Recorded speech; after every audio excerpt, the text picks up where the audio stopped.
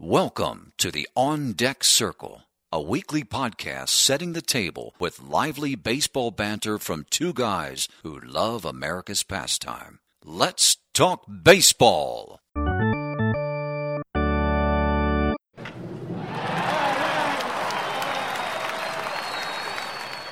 Welcome back into the On Deck Circle podcast for the week of August 20th, 2023. Alex, how are we doing this week? We're doing pretty good. It feels like the season is beginning to wind down a little bit. Yeah, it seems like the playoff is growing closer. With each passing day, with each game that is played, we approach game 162, and it's all sorts of exciting things for us to discuss today. I'm excited to be able to work through this agenda. Are you ready to roll? Ready to roll. Let's get into our first item. Leading off. And this week on our agenda, we are going to discuss some good, bad, and ugly takes from this past weekend. Alex, why don't you start us off with what you got for us today? Well, I got to go back to back my good and bad because they're related. Oh. The good came over the weekend. We kind of highlighted some teams who I don't think they were necessarily your show me something group, but it was a compelling series, I think, for both of us. The Brewers swept the Rangers in Arlington over the weekend. They won 9-8 in game one in a shootout, and then they dominated them the next 2 days. And the pitching was solid for the Brewers in both the second and third game of the series. They won all three. They extended their lead in the NL Central to 3.5 games, which compared to where that was 2-3 weeks ago, that seems like a wide margin now. They're making progress. Exactly. And so the Brewers did exactly what they needed to do. They established themselves against a very good team in Major League Baseball, a team that's been at the top of the standings all season. The Brewers were my good over the weekend, and they continue to be good. They've won 4 in a row. Let me just double check that, make sure I got that right. Yeah, they've won 4 in a row, and so things are looking good in Milwaukee. My bad, on the flip side of that, the Rangers were swept by the Brewers over the weekend. Shocking. And all of a sudden, in a blink of an eye, what was a 2-horse race has become a 3-horse race, and their lead in the AL West is down to half a game over the Astros and 1 game over the Mariners. You know, it's like that message that you see on side mirrors in the car. Objects in mirror may appear closer than they actually are. Exactly. Well, it's just the opposite. It's airtight right now. And we're going to talk about this later in the podcast, but the Mariners can't be hotter. The Astros just continue to be right there in the standings, and the Rangers haven't helped themselves at all, and they've come right back, and it looks like we're going to have a sprint to the finish amongst 3 teams in the AL West. And so, but my bad were the Rangers. You had a job to do, and you just couldn't get it done over the weekend. You dropped the ball. Exactly. So, well, my good and bad are not related to one another, but I'll go back to back since you went back to back. My good is Julio Rodriguez. He's been hot. He has been hotter than hot. He has been on fire over the weekend in a 4-game series. He went 17 for 22. That's hitting a lot of baseballs hard for base hits. And didn't he do something crazy? That all came, he went 5 for 5 in one of the games. There you go. Yep. The 17 for 22 came as they swept the Astros. So You're talking about the Brewers Rangers. My good is kind of related in that it's an AL West showdown, the Mariners and Astros, and the Mariners came to play. Yeah. They're right there in the AL West standings, and a lot of that is due to Julio Rodriguez. I mean, you talk about clutch. We've got Mr. October. We've got Mr. September, and we may have to establish Mr. August. Yeah. Julio Rodriguez has stepped it up since the All-Star break. He's my good for the week. My bad for the week is a pair of people. Notice I said people, not ball players, because these people are not ball players. Are they fans? No. They wear a uniform, but it is not a team uniform. Oh, no. Are we going after the police officers on the field? No, we're not going after the police officers on the field per se. They do serve some sort of a law enforcement role on the field. That would be umpires. Oh, boy.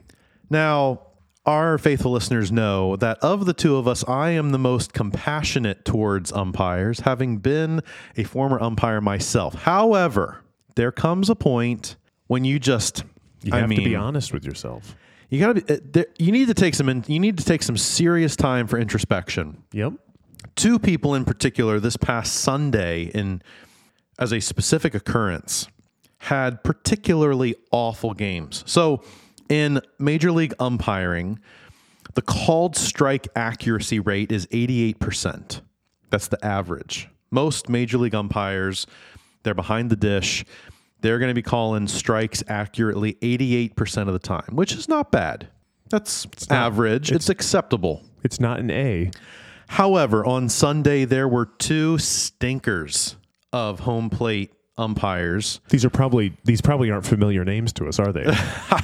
I'd give you a 2 out of 2 shot of naming both of them. You know what they should do? They should come up with an immaculate grid for umpires.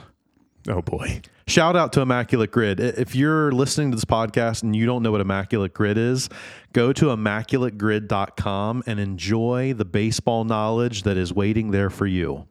ImmaculateGrid.com. This segment is not sponsored by them. That's just a free shout out. I say, are we doing free promos now? But the two umpires that I want to highlight, Angel Hernandez. Oh, that's a name. Laz Diaz. Oh, boy. Two guys that are just, we've had some bad thoughts about those guys. Angel Hernandez has been out for most of the season. Who knows why? And maybe he should have just stayed out for the season. He was the home plate umpire for the Braves-Giants game on Sunday. And he just got roasted on Sunday by MLB fans on Twitter because there were several calls. No, not several. Numerous calls that he just totally botched. He ended the game with an 80% called strike accuracy rate. He missed some impactful calls. He's my bad for the week. Like, come on, you have one job. Like, you need to be in the slot and you need to make sure that you're calling accurate balls and strikes, particularly on the strong side. So when an umpire is in the slot, when he's over the catcher's shoulder, the best angle for him to call strikes is on the inside part of the plate because he has the best direct angle there. Not for Angel Hernandez. He was missing calls on the inside. Come on, man. Second umpire, Laz Diaz, he umpired the Minnesota Twins-Pittsburgh Pirate game. Well, you thought 80% called strike accuracy was bad. Laz Diaz had a 73% called strike accuracy. This didn't happen. Was this the game Dallas Keuchel threw a perfect game into the 7th inning? He was flirting with a perfect game through 6 innings.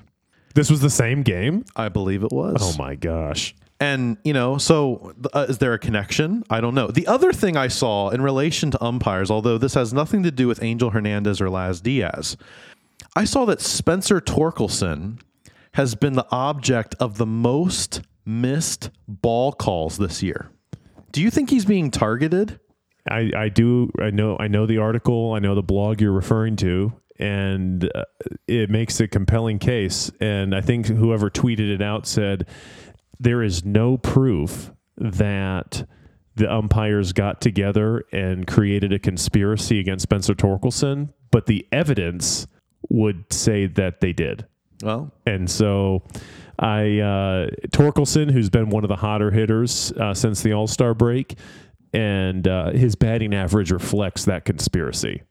And so, you know what? We'll never know. I mean, just how many more mountainous pop-ups could he have hit to second base had he not been rung up on strikes exactly prematurely? But your point is well taken, and I watched games all weekend, and I just tell you, there are just so many strikes that are being called that are 4-5 inches off the plate. Yep. And what are we doing? Like in big spots, we have games games swinging on. I think there was I forget the game, but it was a bases loaded situation with 2 outs, and the guy, whoever was up to bat, struck out on an inside pitch that was 4 inches off the plate. Yep. We got to do something about that. Yeah, I get the low outside pitch. That is the toughest pitch to call because you're looking over and it's a depth perception thing. It's a hard pitch to get. I understand that. But low and inside and high and inside part of the plate, umpires should be nailing those calls. I mean, those are easy because the ball's literally coming at you. And if you don't get your act together, you're going to get replaced by an automated system. You have to wonder, like, is this a personality thing? Is this them trying to flex and, be like, we're still in control of the game? Whatever the reasoning, Major League Baseball has to look at it in the offseason. We have to do something. Or, like you just said, AI umpiring, machine umpiring, whatever, it's coming. Yeah. Yeah. All right. So that leads me to my ugly for the week. My ugly for the week is a guy named Michael Lorenzen. He has been the subject of our podcast before. He was our darling last week. He had a pretty awesome week last week. And actually, we didn't talk about that last week. Maybe that was an ugly on us. That has to have been. He pitched a no-hitter against the Washington Nationals. That's not the reason for his ugly. He pitches for the Fighting Phillies. So I'm going to pin that on you that we didn't bring that up. Philadelphia Phillies. So he no-hit the Nats last week. Well, his next start just happened to be this past weekend against the Washington Nationals. All of Philadelphia was waiting with bated breath for the first 2 consecutive no-hits by a pitcher pretty much in baseball history. And Michael Lorenzen took the bump Friday and proceeded to roll over and play dead. Yeah. He got shellacked by the Nationals. 7 earned runs, and he didn't even make it through 4 innings. And just thought to myself, like, I appreciate no-hitters. I realize they take a lot of effort. I realize he threw a ton of pitches in his no-hitter. I think it was upwards of 120. But I'd much rather the consistency of like a quality start followed by a quality start followed by a quality start than a no-hitter and then every hitter hits. Can we get some consistency there? And I think that's not necessarily on Michael Lorenzen. I think it's on Rob Thompson. I feel like that's on the Phillies staff and probably to a certain extent to Lorenzen. And I think you also have to give some credit on a positive note to the Nationals. Like, they definitely saw a lot of Michael Lorenzen last week. Right. So for them to come back this week, have studied the tape, have had those experiences with him, and be able to respond in like a way that they did this past weekend, props to them. But that's just my ugly for the week. Michael Lorenzen on 1 week no-hitting the Nationals, following that up with an absolute egg against the Nats this past weekend. It's almost a double whammy when you have to play against the team you just no-hit, because that team's got to be super motivated. Oh, absolutely. Like, we're going to come out here and now this isn't going to happen again to us, because it is a matter of pride on the part of the team that got no hit. They're like, we're not terrible. And to the credit of the Nationals, although not a good team by any stretch of the imagination, they've been scrappy in the second half, and they've been playing competitive baseball since the All-Star break. They have indeed. They got some bright stars. They're still a little ways off. I mean, the top 2 hitters in their lineup, Lane Thomas and C.J. Abrams, they've been playing well recently. That's for sure. It does beg the question, though, when your pitcher throws 121 pitches in a no-hit effort, like, do you give him an extra couple days rest? Yeah. Before you bring him back on 5 days or 6? It's a good matter to discuss internally amongst the Phillies organization. Exactly. You're ugly. So my ugly for the week, we're going back to a familiar place that just keeps getting uglier and uglier. Oakland. We're going to the Bronx. Oh, New York? New York. New York. New York is now 17 games out of first place. Now, wait, is this the Mets East, or the Yankees? Or are we talking about both of them at the same time? The Bronx exclusively. Oh. The New York Yankees are 60 and 65. They are 17 games out of first place. They are the only team in the AL East with a negative run differential, and they have now lost 9 in a row. Their playoff chances stand at 0.2%. So basically 0.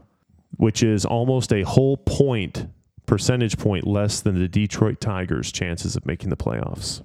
They lost yesterday 2-1 to those Nationals that we just talked about. They were 2-hit. This is the lineup that the Yankees are running out on a Tuesday in the end of August. Okay. DJ LeMahieu lead off. He's batting .238. Judge batting second, batting .271. Gleyber Torres batting third, batting .265. That's 3 batters in. We have no one batting .300. We have no one over .280. And then it gets good. Stanton bats cleanup, batting a paltry .196. Anthony Volpe batting 5th, batting .215. Harrison Bader, .249. They just called up Pereira. He didn't get a hit in his debut. Peraza, who's been back and forth to the minor leagues a couple times, batting .161. And their catcher, and I don't even know his first name, but Rortvedt. I don't know that. I don't know but he's batting .136. Has he been taking hitting lessons from Nick Maton? And he accounted for both of the hits yesterday. No way. And one of them was a home run. That's crazy. But you're like, that lineup doesn't breed fear on any level. No, not at all. And so I think that it's ugly right now for the Yankees. It's going to get uglier because if they have any divisional games down the stretch, they are going to be underdogs in probably all of them. And so we might be sitting here a month from now talking about the Yankees being well under 500 and 20-plus games out of first place. And again, we talked about last week expectations, and I don't think anybody saw this coming for the New York Yankees, even with Aaron Judge spending a significant amount of time on the IL. Yeah. So anyway, that was my ugly. It's getting uglier in New York. And if Aaron Boone, I almost want to start at the weekly update. Has Aaron Boone been fired yet? He hasn't been as of right now, as of the recording of this podcast. And I don't foresee him getting fired, but by golly, I think he should. All right. Hot takes. And lots of mistakes on the Yankees' part. Yes. It sounds like it's time to move from good, bad, and ugly to greener pastures. I think so. Now on deck. And in this segment, we want to go younger with our discussion of baseball because right now, particularly over the weekend and continuing even this week as we're recording this podcast, the Little League World Series is taking place. This past weekend was the annual Little League Classic up in Williamsport, PA. The Washington Nationals and Philadelphia Phillies played in a stadium that didn't hold even 3,000 fans on Sunday night, broadcast around the world via ESPN. And it was a iffy game, at least as a Phillies fan, I felt that way. But beyond that, we just wanted to discuss the nostalgia and the environment that is created at the Little League World Series, and just some of the cool things that took place in the ways that the MLB players were able to interact with the kids at the Little League World Series. Did you get an opportunity to watch any of the festivities this weekend, Alex? I didn't catch any of the pregame festivities, but I saw them recorded. I tuned into the game about halfway through and watched it, and obviously it's just an awesome environment. The first thing I'll say, I love the stadium that they play in. I think it's a very intimate affair. It's it's a minor league ballpark, is it not? It's not even a minor league ballpark. That stadium holds less fans than a minor league ballpark. Okay, so then it begs the question. I feel like they need to make an adjustment to it because one of the things that's pretty well known at the Little League World Series is having that hill out in center field at the Little League stadium where you got the fans they'll sit and they'll slide down the hill and stuff. They've got to put a hill out in center field that fans can because they could probably add a significant number of fans back there if they had some sort of seating on the hillside that they could do that relatively easily, I would think. And so, but that's neither here nor there. I love the pageantry of it. I can say just, from personal experience playing Little League growing up, when you would watch the Little League World Series, like that was the dream. Like, wow, I could be playing in a game that's on national television at the Little League World Series if all the ducks were in a row here. And you can't beat that. And it's really cool to see for one night, the pageantry of the Little League World Series, the sportsmanship that exists, which can be a little corny, I think, and I'll talk more about that in a minute. But regardless, I'm a little disappointed that they did away with the fun uniforms that they would wear at the Little League Classic. They just kind of wore their traditional uniforms between the Nats and the Phillies. But did you see the bats? Bryson Stott's number 2 pencil was pretty cool. That was brilliant. It's excellent. Did you see the crayon bat? I saw it in a picture with all the bats because I saw one of the Philly Fanatic, but I did not see the one with the crayon. Yeah, so Bryce Harper had a Fanatic bat. Joey Meneses of the Nationals had I think it was a blue crayon bat. Oh, that's awesome. That was pretty cool. Yeah. I was like, wow, this is...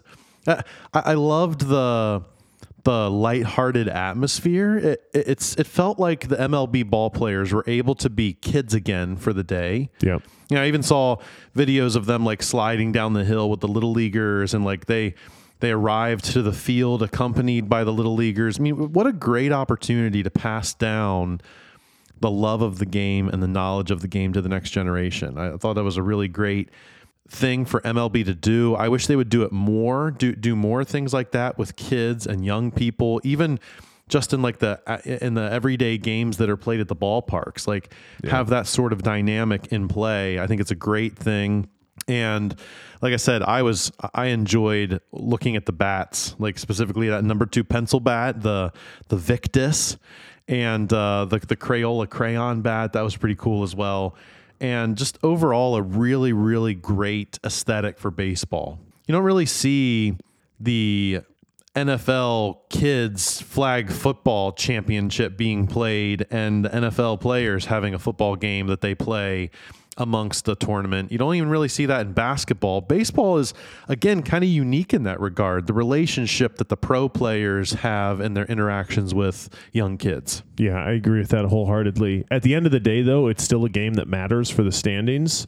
And I think it was kind of funny that it wasn't funny. I don't know how the Phillies processed it. I think the Phillies handled it well. The Phillies are in the midst of a rush for the playoffs, and they're kind of holding on to the top wild card spot in the National League as of the present. The Washington Nationals aren't playing for anything. They're just playing for pride at this point, which can be dangerous when you're the team that's playing for the playoffs and you're playing a team that's struggling.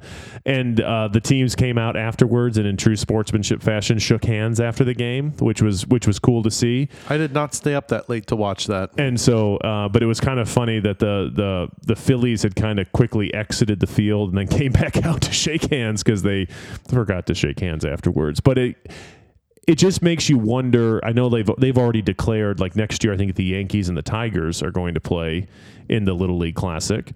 However, they might have to change that given how both teams have done this year. Well, it just makes you wonder, could you pick teams mid-season to play in this, where it's like, hey, we're gonna pick a matchup on that weekend and we're gonna have them move the game to Williamsport because we can selectively pick teams who are either both in the playoff race or maybe are irrelevant at this point, and they can truly like just participate in the camaraderie of the event. I don't know. It just it just kind of, I would wonder if you could get an honest opinion from Rob Thompson. Hey, we're in the middle of a pennant race. We're in the middle of a wild card chase.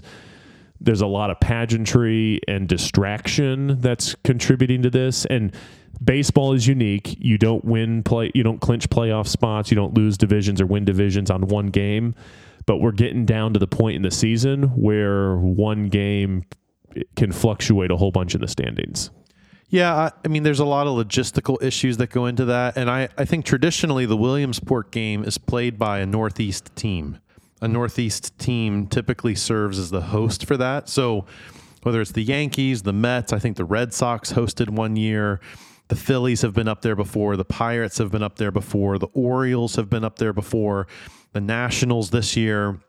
Typically, it seems like it's those teams are the hosts. Okay, yep. And the other thing to consider is the host team is taking a serious lack of income for that one game because you're going from 35,000 fans to 3,000 fans. And so what's happening behind the scenes with money shuffling and how teams are making sure that they get paid from that, I have no idea. It doesn't really matter, but I think that would be a major consideration, that you don't want it to be the same team every year because every team wants a shot at that, but you also don't always want to have to write off one home game every year because, well, you have to host the Little League Classic. So yeah, that's a good point. I think they announced it a year in advance, number one, so that people can start getting tickets and hotels lined up. And second of all, just to kind of grow anticipation of it. Oftentimes I think it gets overlooked just because, I think it's right up there with the Hall of Fame game. Yeah. Nobody pays attention to it. I mean, like you said, it's a game, it's meaningful, there's pageantry and nostalgia, but I don't think as much is made of it as it could be. But that's just my opinion. But anyway, your talk about the playoff discussion segues us perfectly into our next segment. In the Hole. And we want to talk about the wild card and playoff race. And we want to do it through the category of finding out how certain teams are feeling right now. So I'm going to present Alex with some wild card contenders or division contenders. And we just want your feeling. If you're sitting in the front office, you're sitting in the dugout, you're a fan in the stands, how are you feeling about these teams right now? Do you feel like they're in a good place? Do you feel nervous? Do you feel anxious? Are you like kind of waiting for the light bulb to click? Do you feel like your team's on cruise control? All right, so here we go. We're going to start in the National League. If you were a Philadelphia Phillies fan, how would you be feeling today, Alex? Your team is 3.5 games up for the top wild card spot in the National League. How are you feeling? I'm feeling pretty good. Not that you have a stranglehold on a playoff position, but it's because of the teams behind you. And you have to understand that there's going to be a war of attrition between the Cubs, Diamondbacks, Giants, Reds, and I'll even throw the Marlins in there too. And are any of those teams going to get hot to the point where they're going to be able to catch the top spot? Maybe. Are they all going to get hot to the point where you're going to be on the outside looking in? I don't think so. Especially given that the Reds and the Cubs are in the same division and the Giants and the Diamondbacks are in the same division. Yeah. So I'm feeling if I'm a Phillies fan, I'm feeling pretty good that we're going to be in the playoffs. Yeah. And let's just say this. They are not in contention for the division. They're 12.5 games back of the Braves. So, but even they have no aspirations of winning the division. And ESPN would agree with that. I mean, they've got about an 88% chance to make the playoffs. So they'd be surprised if they didn't. All right, next team on that list, team that you just mentioned. You've been pretty high on the Cubs recently. How are you feeling right now if you're a Cubs fan? I'm feeling pretty good. Now, they just lost last night to my Tigers. You're tied for the second wild card spot. Right. And it's kind of like we're hot, though. Like, we're hitting well, we're playing good baseball. Our run different, we're scoring runs at a pretty good clip. Of the 3 wild card teams, you have the highest run differential. Yes. And so I'm feeling okay. Now, in no world can they be complacent. I mean, Marcus Stroman might not pitch again this season. Exactly, and that's a problem because Justin Steele's been great, but the question is, Hendricks hasn't been, rock solid. Drew Smyly has not been rock solid. Jameson Taillon is pitching today, and he has not been rock solid. So it's like their starting pitching in particular is a problem, but there's a lot of excitement. And again, what I think the Cubs, what they got going for them is every home game from now to the end of the season is going to be a playoff atmosphere. And so that's going to be intimidating for whoever's coming into Wrigley from here on out. All right, so let's move to the next team, the Arizona Diamondbacks. They're the hottest of the wild card teams, 8-2 over their last 10 games. They're the only wild card contender right now who has claimed a spot with a negative run differential. How are you feeling if you're a Diamondbacks fan? Are you still feeling that pretty good? I think we're in a good spot, or do you have a different feeling about them? Well, they're a team that at this point last week, they were on the outside looking in. And they've gotten hot over the weekend. They've won 4 in a row, and now all of a sudden they're back in the conversation. I still think I don't think they have necessarily the Cy Young winner on their team, but Zach Gallen pitched last night, and he's going to be a top finalist for the Cy Young. I think I think that's a big deal when they can run him out there every 5 days. They still have Merrill Kelly going on a regular basis. I mean, their pitching is okay. When I compare it, like I would rather be the Diamondbacks right now than the Giants and the Reds. Ooh. The Reds, even though again they're still right there, they're just a half game back. The momentum slipped from the Reds peaked almost too soon. It seems like someone let the air out of the tires when the Reds. Yeah, it was like we were ready to give the Reds the division championship 2.5, 3 weeks ago. And now all of a sudden it's like they haven't really made up any ground. They're just kind of floating there. And so anyway, literally they're 5-5 over their last 10. If I'm like, okay, Phillies, I think are rock solid. I love what the Cubs are doing. It's that third spot. It could probably go. I wouldn't be shocked if the Marlins find a way to be that team at the end when it's all said and done. They're only one game back. I mean, really, there's 6 teams in the NL wildcard race right now that are right there. Yeah. The Marlins, the Giants, the Reds, they're all on the outside looking in, but they're only at most a game out of the wild card. Exactly. The Cubs, Diamondbacks holding on by a shred. The Phillies, Giants are playing each other right now. And Philly's putting a little bit of distance between them and the Giants. But again, this is all stuff that can be, changed pretty quickly with a weekend or a week's worth of games. Nothing better for baseball, I think, than we get to the end. We get to the last day of the season, and we have 4 teams tied for 3 spots, and you got a play-in game that determines. There is no play-in game this year. Oh, there isn't. They did away with those. They're going tiebreakers. Oh, that's stupid. I'm sorry. All right, so just popped your balloon. Sorry about that. Rob Manfred would do that. Sorry. Okay, so let's move to the American League. I want to look at a divisional race real quick. 2 of them actually in the American League. Okay. How you feeling if you're the Orioles? You're 2 games up in the division. Yeah. The Rays are 7-3 over their last 10. They have a significantly greater run differential, plus 169. The Orioles are just plus 76. How you feeling if you're the Orioles right now? Are you feeling comfortable or are you a little nervous? So we talked about this a little bit last week, given the week that the Rays had last week. And you'd be like, I'm feeling pretty good if I'm the Orioles. And I should still be feeling pretty good. But the Rays didn't get the memo that Wander Franco's on administrative leave and Shane McClanahan's not coming back. They called up Basabe, and Basabe's been pretty darn good since he got called up to play short. Tyler Glasnow is pitching like a Cy Young winner right now. I don't know, man. You want to think that the Orioles would feel good in that division, but Tampa Bay just might, do what Tampa Bay does and just be a pest and hang around and might win that division. Yeah, they very I don't well know. could. And so I've just been surprised. And again, given what we now know about Wander Franco and maybe the toxic atmosphere that he kind of travels with him, to get him out of the locker room completely may have improved things. Yeah, as far as the team is considered, we don't know, but I don't feel as good as I think I should if I'm the Orioles. All right, so let's go to the AL West. Yeah. We'll talk about the Rays when we get to the wild card. The Rangers, you talked about them in your good and bad. They are atop the AL West and have a half-game lead over the Astros and a 1-game lead over the Mariners. How you feeling if you're the Rangers? You're 3-7 over your last 10. Can you tell me what's the tiebreaker? Do we know? I believe it is home record. Okay. Well, I'm actually not sure. Well, okay. Regardless, let's just think about that for a second. If it is home record, if I'm the Texas Rangers in any tiebreaker scenario, I'm feeling pretty good. Actually, it's head-to-head. Okay, well then so I it don't know. Be know. Like if it's a tie betwing the Rangers and Astros, who won the season series. So I don't know the breakdown of those particular those particular numbers or whatever.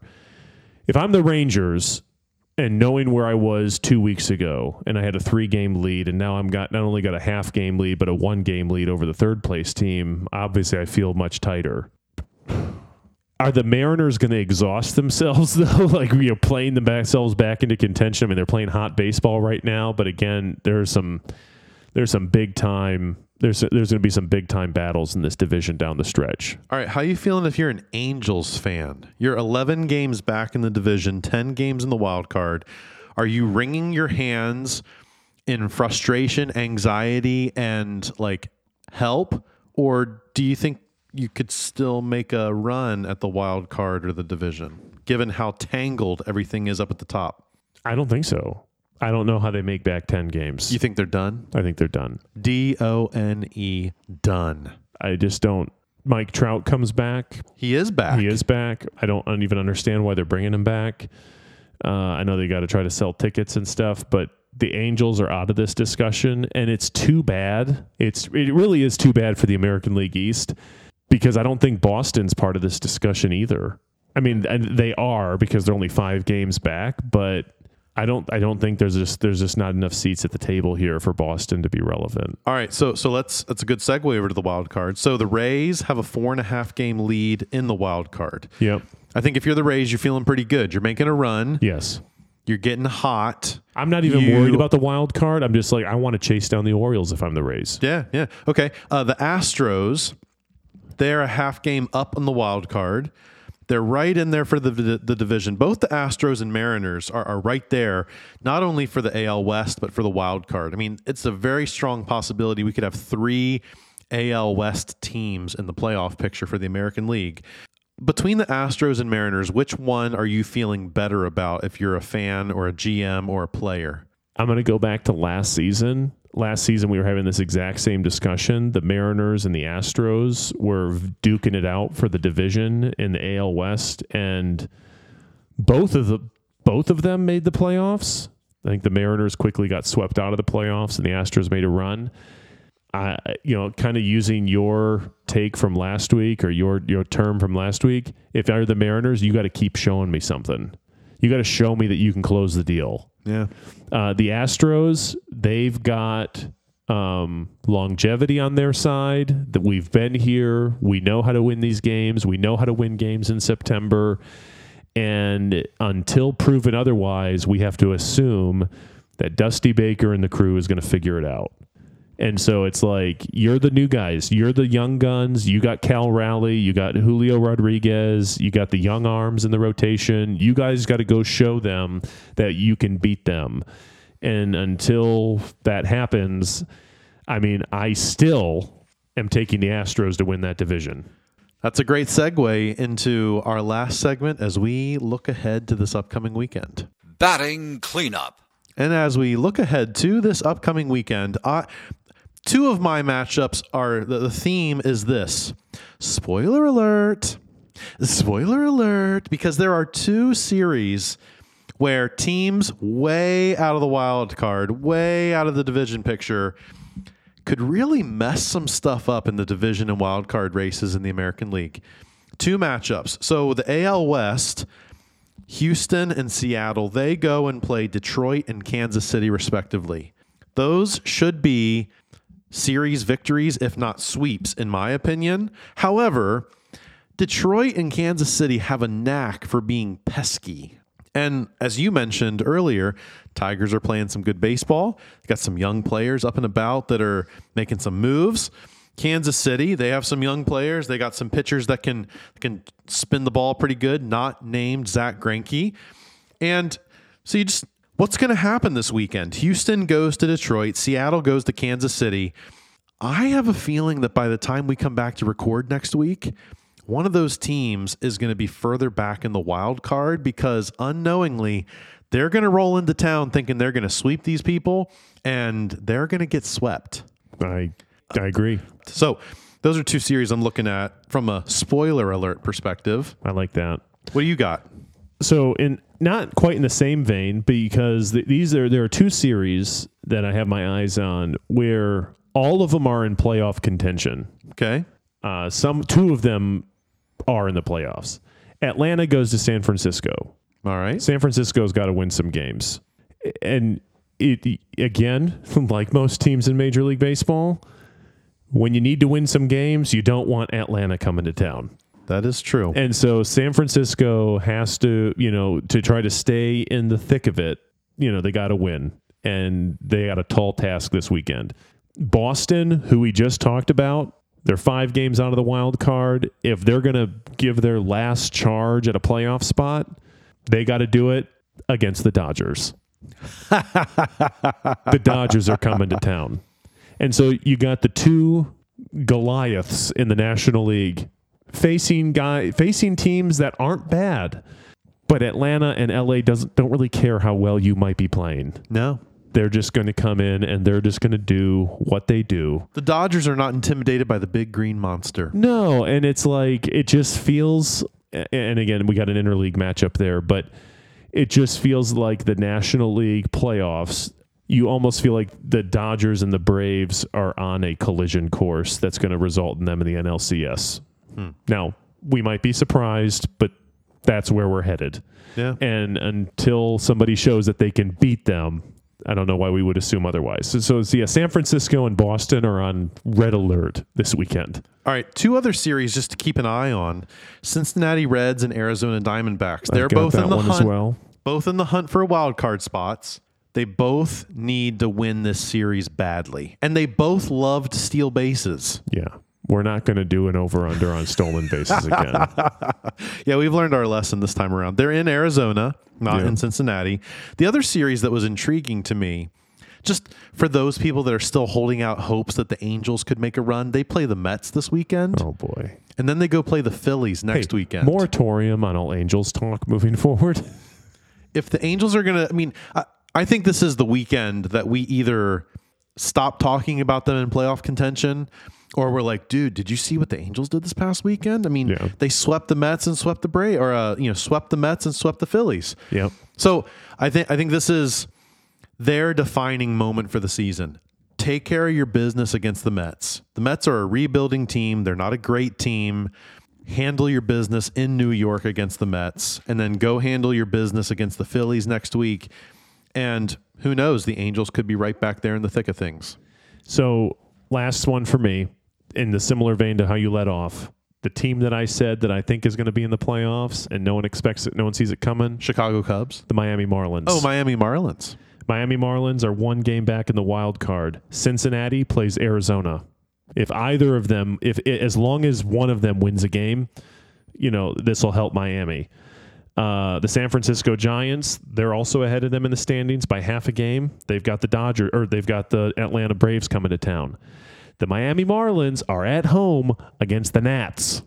Can one of these teams, it's almost every week I highlight the team that's playing the Nationals, and the team that's playing the Nationals can't bother to sweep the series. If Miami can find a way to sweep the series, we'll be coming in next week with Miami in the wild card position. Nice. And so Sandy Alcantara is going to go this weekend. He's been good. He has been. Yuri Perez spinning the ball like a Sandy Alcantara Jorge clone. Soler is hitting home runs every other day for the Miami Marlins. Can the Marlins do what no one's been able to do so far? Can they go and handle their business at home against the Nationals? They need to be reminded the Nats are pesky, but they are not a good team. Yeah. Do what you're supposed to do, and you'll be in the playoffs. And so I'll be watching Miami, see if they can handle it against Washington this weekend. So much great baseball coming up this weekend. This is what we wait for. This is what the 120, 130 plus games up to this point bring us to. This point in the season where there is so much up in the air. In the 90s or 80s and the 90s, we always talked about pennant races. This is pennant race season. We don't talk about that anymore. We got the divisions, we got wild cards and all that stuff, but this is the joy of the pennant race. Yeah. And it was a big deal, in years gone by in baseball, and we still have all the excitement. We call it different names now, but you can't beat this. Every day the standings change based off what's going on in the field. Yep. And next week we'll be back to bring you some more updates on what's taking place with the playoff race and kind of give you our temperature check on the teams that are in contention. I hope you'll come back and join us next week. Share this podcast with your friends. Let them know about this conversation we have every week about baseball and all things related to baseball. And until next week, we're out of here.